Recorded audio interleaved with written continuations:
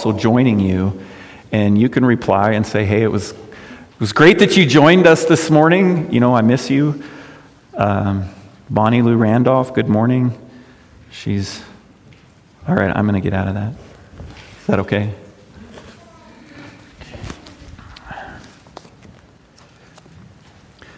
So I know I've said this over and over and over again, but God is just so amazing when He puts sermon series together. And I don't know if I told everybody this or if you've heard this yet, but you know, about, 3-4 months ago, we were looking at the fall and trying to decide what to preach on, and I needed to do a book of the Bible. We've done quite a bit of topical stuff, and I like to do at least 2 or 3 books throughout the course of the year, and I don't know, I didn't open my Bible and point, but it was sort of that way. You know, it was like as I was praying about it, I hadn't really studied 1 Peter before, and I thought, well, let's do 1 Peter.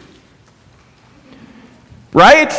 And here we are, 1 Peter chapter 2, verses 11 through 25, and it is just unreal and supernatural how relevant it is for where we're at today.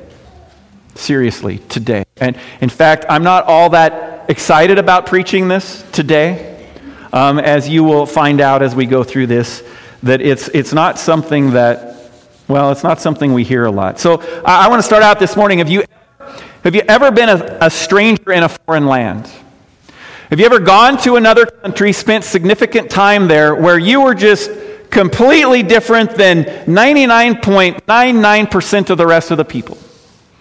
I went on a mission trip to Mexico City one time. There was like 30 of us Americans in the heart of Mexico City for 3 months. And we weren't all together all of the time. We traveled in pairs, so I was with another guy, a friend from high school by the name of David Petch, and we would get on a bus and we would be the only 2 white-skinned guys within, miles, I'm sure. All eyes on us. It is uncomfortable. It makes you feel like a foreigner. Because we were, right? How many times do we as Americans go to a foreign country and are just arrogant enough to think that they should sort of pander to us? How many times have we or you gone to a foreign country and thought, man, this should just be easier? Why don't they treat me right? Or why don't they speak my language? Or how dare they take 3 hours to have a church service? That's not what I'm used to. Or I can't believe how dirty this place was. Or or this place was. It's not like that in my home, or it's not like that in my city. Or did you see how disrespectful that police officer was? Or can you believe their government? How corrupt it is? Prideful, demanding of our rights, sometimes even demanding the freedom to do whatever we want. It's an interesting time in our history to wrestle with this passage today. Now, if you'll know, we should have been in this passage last week, but something happened, and I did the introduction the first day, and we skipped a section, not because I thought, well, we should be doing this passage this day. This is the passage God has for us today. See, in our country, we like to lean heavily on the final version of the Declaration of Independence, which declares this: we hold these truths to be self-evident, that all men are created equal. Yes, definitely, okay, true, men and women created in the image of God, that they are endowed by their Creator with certain unalienable rights. And unalienable rights means rights that cannot be taken away or transferred. That among these unalienable rights, who have been given to us by God, the Declaration of Independence says, are life, liberty, and the pursuit of happiness. So, according to the Declaration of Independence, God gave us life and liberty and the pursuit of happiness, and those can't be taken away. And we often define liberty as freedom. Okay? Freedom to do whatever we want, whenever we want, wherever we want. And we find ourselves when the government infringes on that, when the government says, no, you don't have that freedom, or you can't have that freedom, we arch our back and say, oh yeah? Watch this.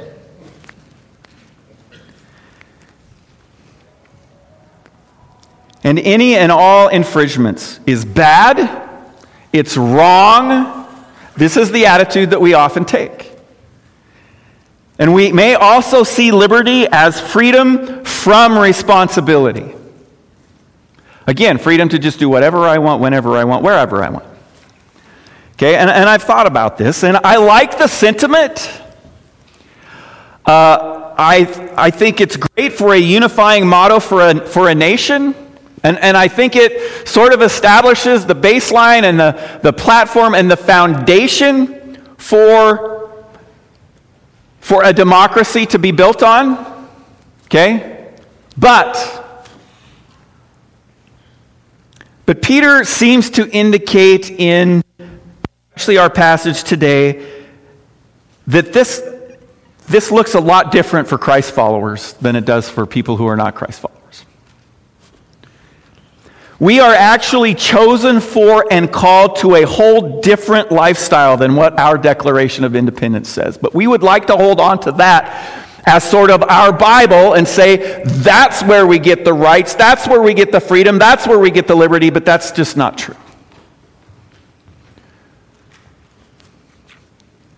For we are not independent. We are and need to be very much dependent on God, our Creator and our Savior. And I'm telling you, it was a struggle preparing for this message this morning because I want to side with the secular world on this. I want to side with what I determine are my God-given, according to the Declaration of Independence, rights and liberty are. That's not how God operates. Now, I don't want those rights to be taken away, but here's the thing. God can do whatever He wants, and we better just get used to that, because really, ultimately, that's what's best. It may not be best for us in the short term, like a child getting a spanking. That doesn't really feel like what's best for them and doesn't feel to them like that's what's best in the short term, but as a parent, you know that this is what's best for them in the long term. We have a different goal in mind. And we need to recognize that God's goal for our nation may be different than what ours is. Now, I don't like it. I don't like to think about that. But when it turns out the way it turns out, it's going to beg a question. Do you really believe God puts leaders in power or not? Because like them or not like them, I think we're going to see today that God puts them where He wants them to be and uses them how He wants to use them. And sometimes in the short term, that's going to cause suffering, which is what the people that Peter's writing to are experiencing. God can grant our freedoms and our liberties, and He can take them away. How many times as a parent have you thought, I brought you into this world, I can take you out? Right? That's God. That's God. We sing songs about that with smiles on our face, sometimes not realizing the depth and what the truth of what we're really singing. So, what are we called to do? Well, it can be summed up in one word. One word that we don't do so well in the United States, a word that we struggle with on a daily basis in our marriages, a word that we struggle with at work, a word that we struggle with. We even see it in our entertainment. We even see it in professional sports and competition. Anybody have an idea of what that word is? Amen. It's in your notes, I know, because I didn't block that one out. But yes, it's submit. And too often we think that is a bad word, that's a negative word, that's a lay down like a doormat word, and it's not. But I would also suggest that it's more doormat than how we think. And we're just going to see that. I'm going to try and work through the text today, and it may create more conversations in the future, and that's a good thing. You see, in today's passage and the next passage, Peter emphasizes submission in the life of a believer. Peter instructs us to submit as citizens. He instructs us to submit as employees. He instructs us to submit as spouses in our marriages. He instructs us as members of a Christian gathering or group or church to submit to one another. Well, wait a minute, Pastor Dave, but what if I'm being asked to submit in an unfair or an unrealistic way? I'm not talking sinful. I'm talking perceived unfair. What then? Peter covers that. So God commands us to submit to authorities. For Scripture tells us that those authorities are God-given. Now, submission doesn't mean slavery. Submission doesn't mean subjugation. It means recognizing God's authority in our lives and then submitting to other authorities who have been put in place over us. So, because God is the one who establishes those authorities in our life, He's the one who determines how institutions in our lives should run. That includes our home, our human government, and the church. He also assigns to us at different times in our lives the role of being an authority over other people. But we can't properly be an authority until we are already under the authority of God Himself.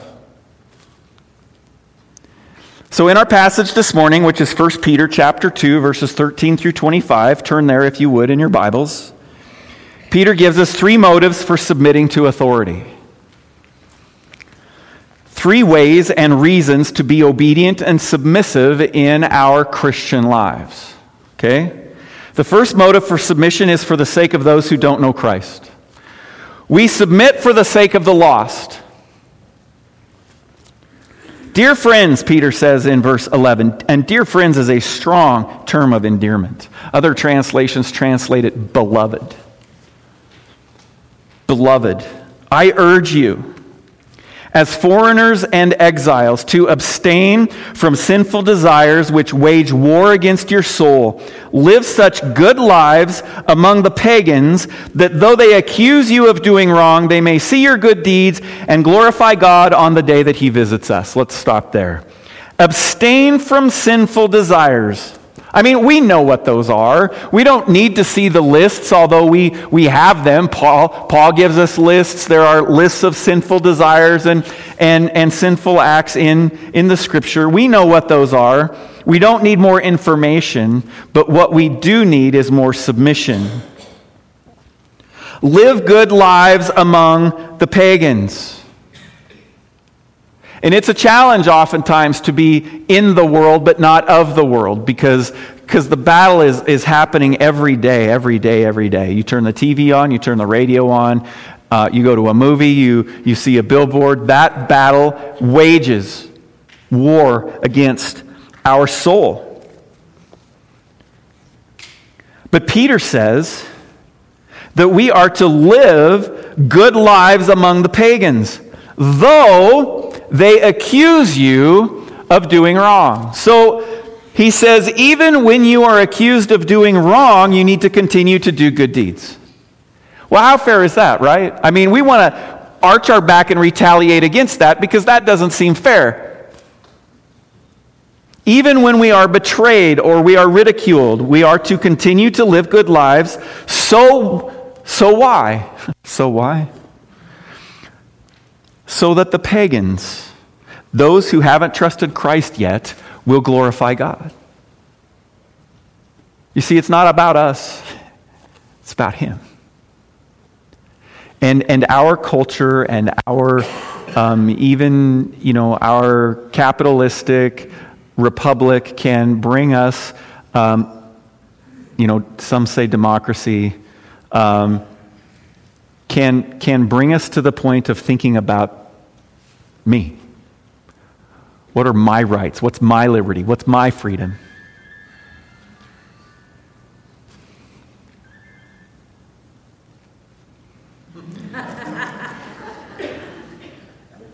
You see, as Kevin reminded us last week, as Christ followers, we are of another kingdom.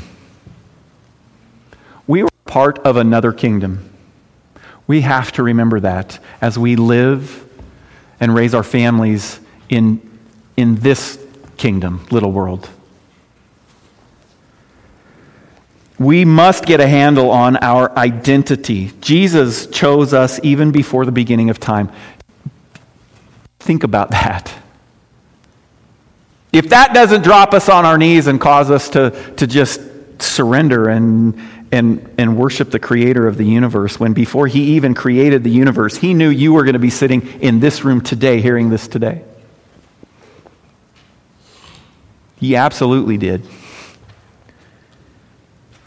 Having been drawn by Jesus into a relationship with him, we are in a love relationship with him.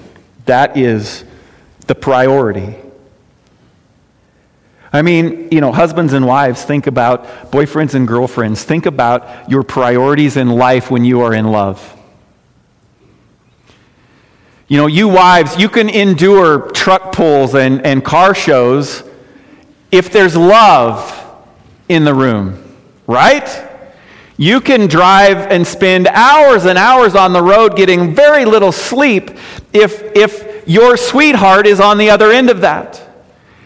You can tolerate and sacrifice and forgive when that love relationship is just growing and thriving. And when our love relationship with Jesus, that's our number one. And when it is, Jesus says it in John 14:15. He says, "If you love me, keep my commandments." When we love him, it becomes easier for us to keep his commandments because of that love relationship, that connection. Because we want to. Yeah, there's times when I do something for my wife because I feel like I have to, out of duty. And I'm sure she appreciates those things a little bit. But when I do it, whatever it is, because of my love for her, it's a whole different emotion and vibe in the room. There is something deeper to living in obedience because of devotion as opposed to obedience because of duty, isn't there?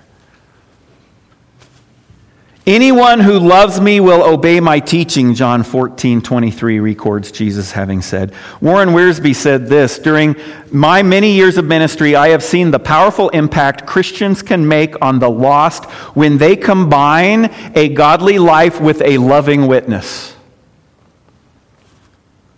I remember many instances," he says, "of some wonderful conversions simply because dedicated Christians let their lights shine. On the other hand," he says, "I recall with grief some lost persons who rejected the word because of the inconsistent lives of professed believers." End quote. Our love for Jesus motivates us to obedience, godly living in a godless culture, which is what we have. When we went through the book of Acts, you remember me saying that we are not this is not a Christian generation. We are post-Christian. We are as close to the book of Acts as the book of Acts was in our nation right now. Our godly living in a godless culture is for others. It's so others will see the incredible, crazy, illogical love of Jesus Christ. As we love people illogically, they will see it. They will see Jesus in us. Even though you love them, they still may ridicule them or you. So do you just throw up your hands and say, "Well, forget it then"? No. No, we continue to love as Jesus loves us. We forgive them. No, it doesn't make sense. And no, it doesn't seem fair. Because what about the Declaration of Independence? What about my rights?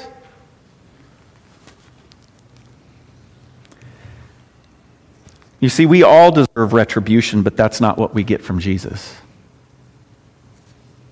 No, we have received grace and forgiveness.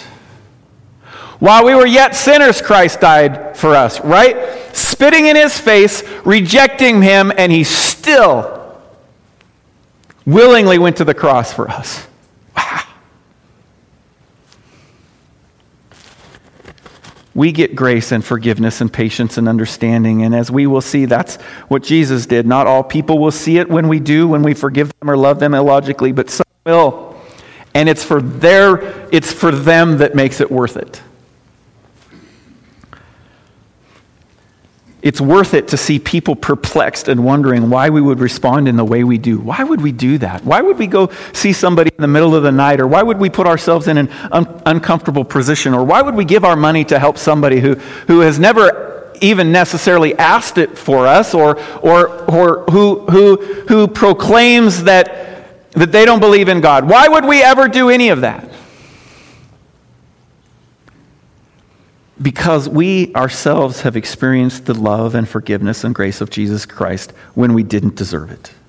So let's submit for the sake of the lost. Second, let's submit for the Lord's sake. Look at verse 13. Peter, it's pretty clear. Submit yourselves for the Lord's sake to every human authority, whether to the emperor as the supreme authority, or to governors who are sent by him to punish those who do wrong and to commend those who do right. For it is God's will that by doing good you should silence the ignorant talk of foolish people. Live as free people, but do not use your freedom as a cover-up for evil. Live as God's slaves. Show proper respect to everyone. Love the family of believers. Fear God. Honor the emperor. I mean, it should go without saying, right? Everything that we do should be for the glory of God. But we need to be reminded of that.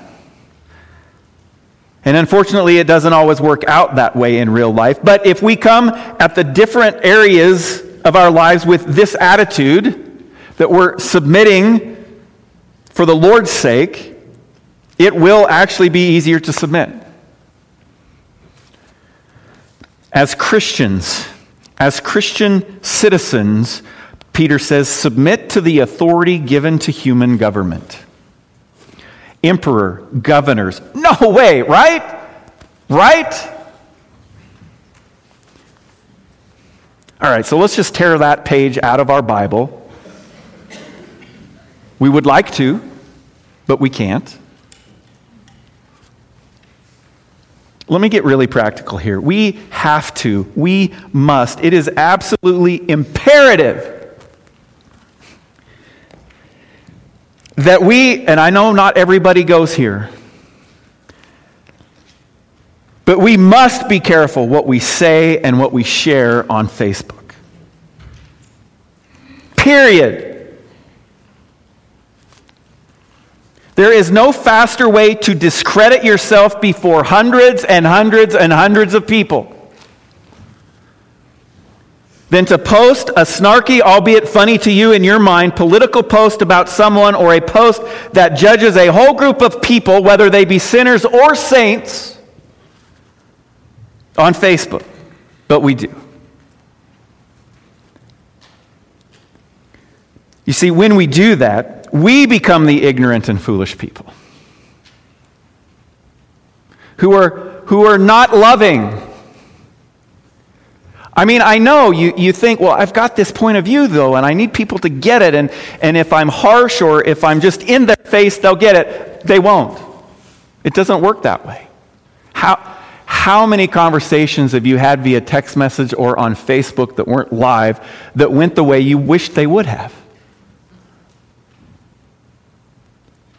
And what we end up with is a group of people who agree with us, and we say, yep, see, I'm right.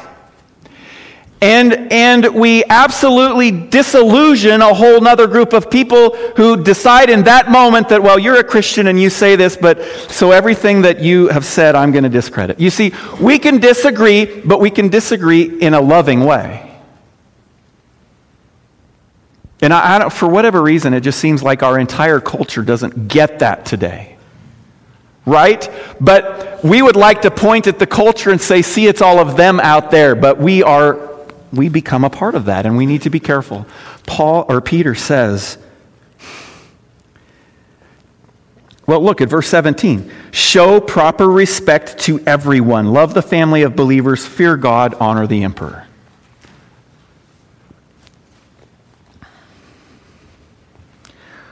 Paul says it this way in Romans chapter 13, verses 1 and 2. Let everyone be subject to the governing authorities. For there is no authority except that which God has established. The authorities that exist have been established by God. Consequently, whoever rebels against the authority is rebelling against what God has instituted, and those who do so will bring judgment on themselves. Now, I know what you're thinking. Well, there's lots of things you're thinking right now, and I don't want to know what some of them are, quite honestly. But what about if the government wants us to do something that is against what the Bible tells us? That's probably one of the first thoughts you had. I don't have time to go there today, and I would love to, but if you look at Shadrach, Meshach, and Abednego and Daniel when they were carried off to Babylon, and they were going to be forced to eat all of this food that went against what God had commanded them to eat. Did they say, King, you're an idiot and we're not going to do that? No, in a very loving way and in a very obedient way, they said, hey, how about if we did this? Let's just do a test. Let us eat our food that God has commanded us to eat, and you can compare us to the ones who you have said can eat whatever, and let's see what happens. So they were, politically moving in that situation, so to speak. There are ways in which we can be opposed to things in our culture and in our government where we're not giving up the foundation of what God has given us, but yet we can do it with love and respect to everyone, loving the family of believers, fearing God, and honoring the emperor. Submit for the sake of the lost. Submit for the Lord's sake. Now let's look at verses 18 to 25. Slaves, in reverent fear of God, submit yourselves to your masters, not only to those who are good and considerate, but also to those who are harsh. For it is commendable if someone bears up under the pain of unjust suffering because they are conscious of God. But how is it to your credit if you receive a beating for doing wrong and simply endure it? But if you suffer for doing good and you endure it, this is commendable before God. To this you were called, because Christ suffered for you, leaving you an example that you should follow in his steps. He committed no sin, and no deceit was found in his mouth. When they hurled their insults at him, he did not retaliate. When he suffered, he made no threats. Instead, he entrusted himself to him who judges justly. He himself bore our sins in his body on the cross so that we might die to sin and live for righteousness. By his wounds you have been healed, for you were sheep going astray. For you were like sheep going astray, but now you have returned to the shepherd and overseer of your souls. So, number 3 this morning, we are to submit for our own sake. Peter seems to be addressing some Christian slaves who were, maybe they were slaves, maybe they were in a Roman household, and they had surrendered, they had believed in Jesus Christ, they had become Christians, and now they're demanding their rights. They think that now that I'm spiritually free, then the rest of me should just be free. And it was causing problems.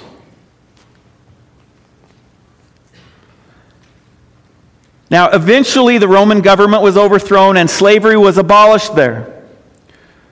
Hear me out. Slavery was, and wherever it still exists today, is evil and wrong. But Peter says that even in extreme cases where we find ourselves in unjust situations, that we are to reverently submit ourselves out of fear of God. Today, this can be applied, I think, to employees, even when we are treated unjustly, even when you have a boss who is just relentless and just won't give you a break. Hopefully, you bosses in the room, that's not you. Not giving your employees a break or being fair. But Peter is saying we are to endure it with love and forgiveness, and we are to not retaliate. No way, right? But I deserve to. He deserves to get his, or she deserves to feel the way that she's made me feel. That's not what Peter says. It's not what Jesus says.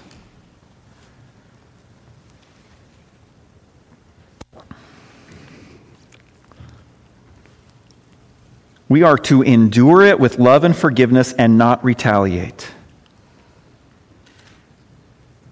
We all must submit to it. Submit for our own sakes, Peter says. This is the new lifestyle. Now, I don't think Peter's saying, well, you need to just stay in that job forever. You know, we do have the freedom to quit if we're not under contract. Again, there is integrity involved in that. But this is where we start. This is the foundation. There may be changes that need to be made, but we need to move in that direction with love.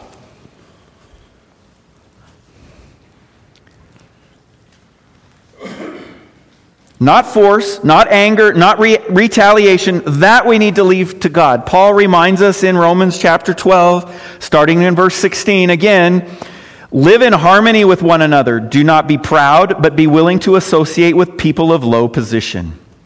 Do not be conceited. Do not repay anyone evil for evil. Be careful to do what is right in the eyes of everyone. If it is possible, as far as it depends on you, live at peace with everyone. Do not take revenge, my dear friends, but leave room for God's wrath, for it is written, "It is mine to avenge. I will repay," says the Lord. But I want to. On the contrary, if your enemy is hungry, feed him. If he is thirsty, give him something to drink. In doing this, you will heap burning coals on his head. Do not be overcome by evil, but overcome evil with good. In the suffering that we experience due to unjust treatment, Peter says to remember Jesus' response. As we celebrate communion this morning, may we remember these three things. Let's thank Jesus for these three things. Let's submit to the same way of living. First of all, Jesus is our example. Over and over and over again, Jesus responded to those in need. He shows us how he responded to those who made mistakes, who failed, who denied him 3 times, stuck their foot in their mouth. But the example that he left us in how he responded in the 7 days leading up to his crucifixion, like a lamb to the slaughter, silently, unlike a lamb, silently. He didn't retaliate. He could have. I mean, don't we cheer on the good guys in movies where there's bad guys? Don't we, if I may admit this, wish the good guys to kill the bad guys in the end if they were just really that bad? And we sort of smile and think, well, he got what he deserved. Fortunately, we can think that way in our everyday lives, not on killing someone, but maybe wishing they would experience some hard things in life, just like maybe they have caused in our life. No, we can't do that. We must live as Jesus did. He endured the injustice. He didn't deserve it. He was completely innocent, unlike us. Yet he quietly and without retaliation went to the cross. I am so glad God didn't do that. Oh, you humans, zap, zap, zap, zap, zap, and we would deserve it. God didn't do that. God didn't do that. What does that look like in your life? Today, tomorrow, next week. What does that look like? Living as Jesus did, quietly enduring some unjust things and not retaliating.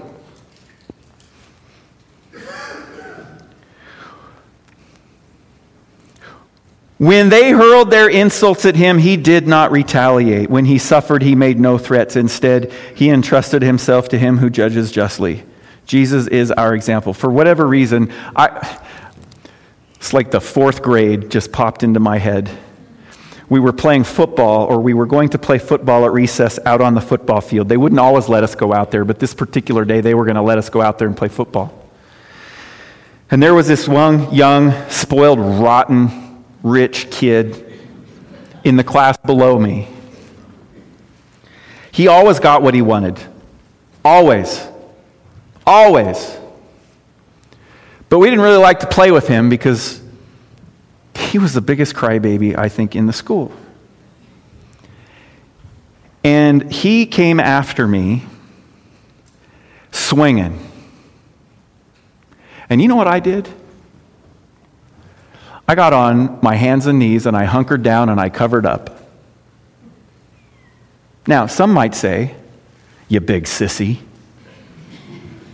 But I had it in my head that I wasn't going to retaliate. I wasn't going to be the one to, fine. If all the other people want to call me a wimp and, I don't stand up for myself, fine. You know how that turned out for him? Not so good. He got in trouble, not me. Now, had I retaliated and returned a punch or two, don't you think we both would have been punished? When the world sees us not retaliate, they go, wow, that's just weird. And then we have an opportunity to say, yes, and Jesus did this very thing for me and for you. And they will hear it. Because we haven't gotten in the way. Jesus is our example. Jesus is our substitute in his death. This is why we have everlasting life. Not because we're good. Not because we can endure unjust steps from other people, or that we submit to certain authorities. No, it's because Jesus. Isaiah 53, 5 through 7. But he was pierced for our transgressions. He was crushed for our iniquities. The punishment that brought us peace was on him, and by his wounds we are healed. Sounds a little bit about what Peter was saying, doesn't it? See, Peter knew the Old Testament scriptures. We all, like sheep, have gone astray. Each of us has turned to our own way. This is the prophet Isaiah, hundreds and hundreds and hundreds and hundreds of years before Jesus came. Prophesying. We all, like sheep, have gone astray. Each of us has turned to our own way, and the Lord has laid on him the iniquity of us all. It's our garbage that Jesus endured the cross for. He was oppressed and afflicted because of us. Yet he did not open his mouth. He was led like a lamb to the slaughter, and as a sheep before its shearers is silent, so he did not open his mouth. As we celebrate communion this morning, think about Isaiah 53, 5 through 7.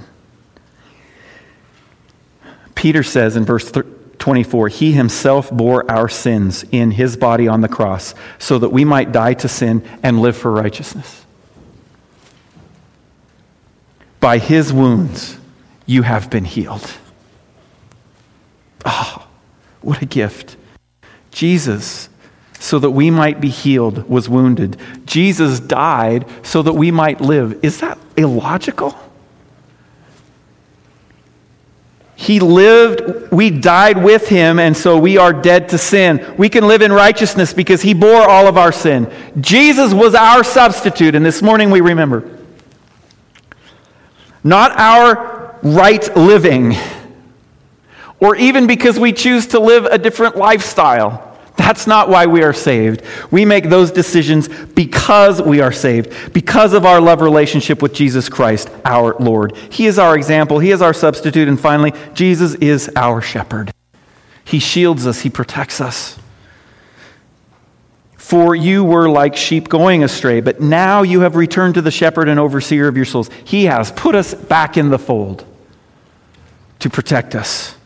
In the Old Testament, the sheep died for the shepherd. They provided clothes for him. They fed him. But at Calvary, the shepherd died for the sheep. As sheep we have gone astray, for all have sinned and fall short of the glory of God. We are ignorant and lost and wandering and in danger.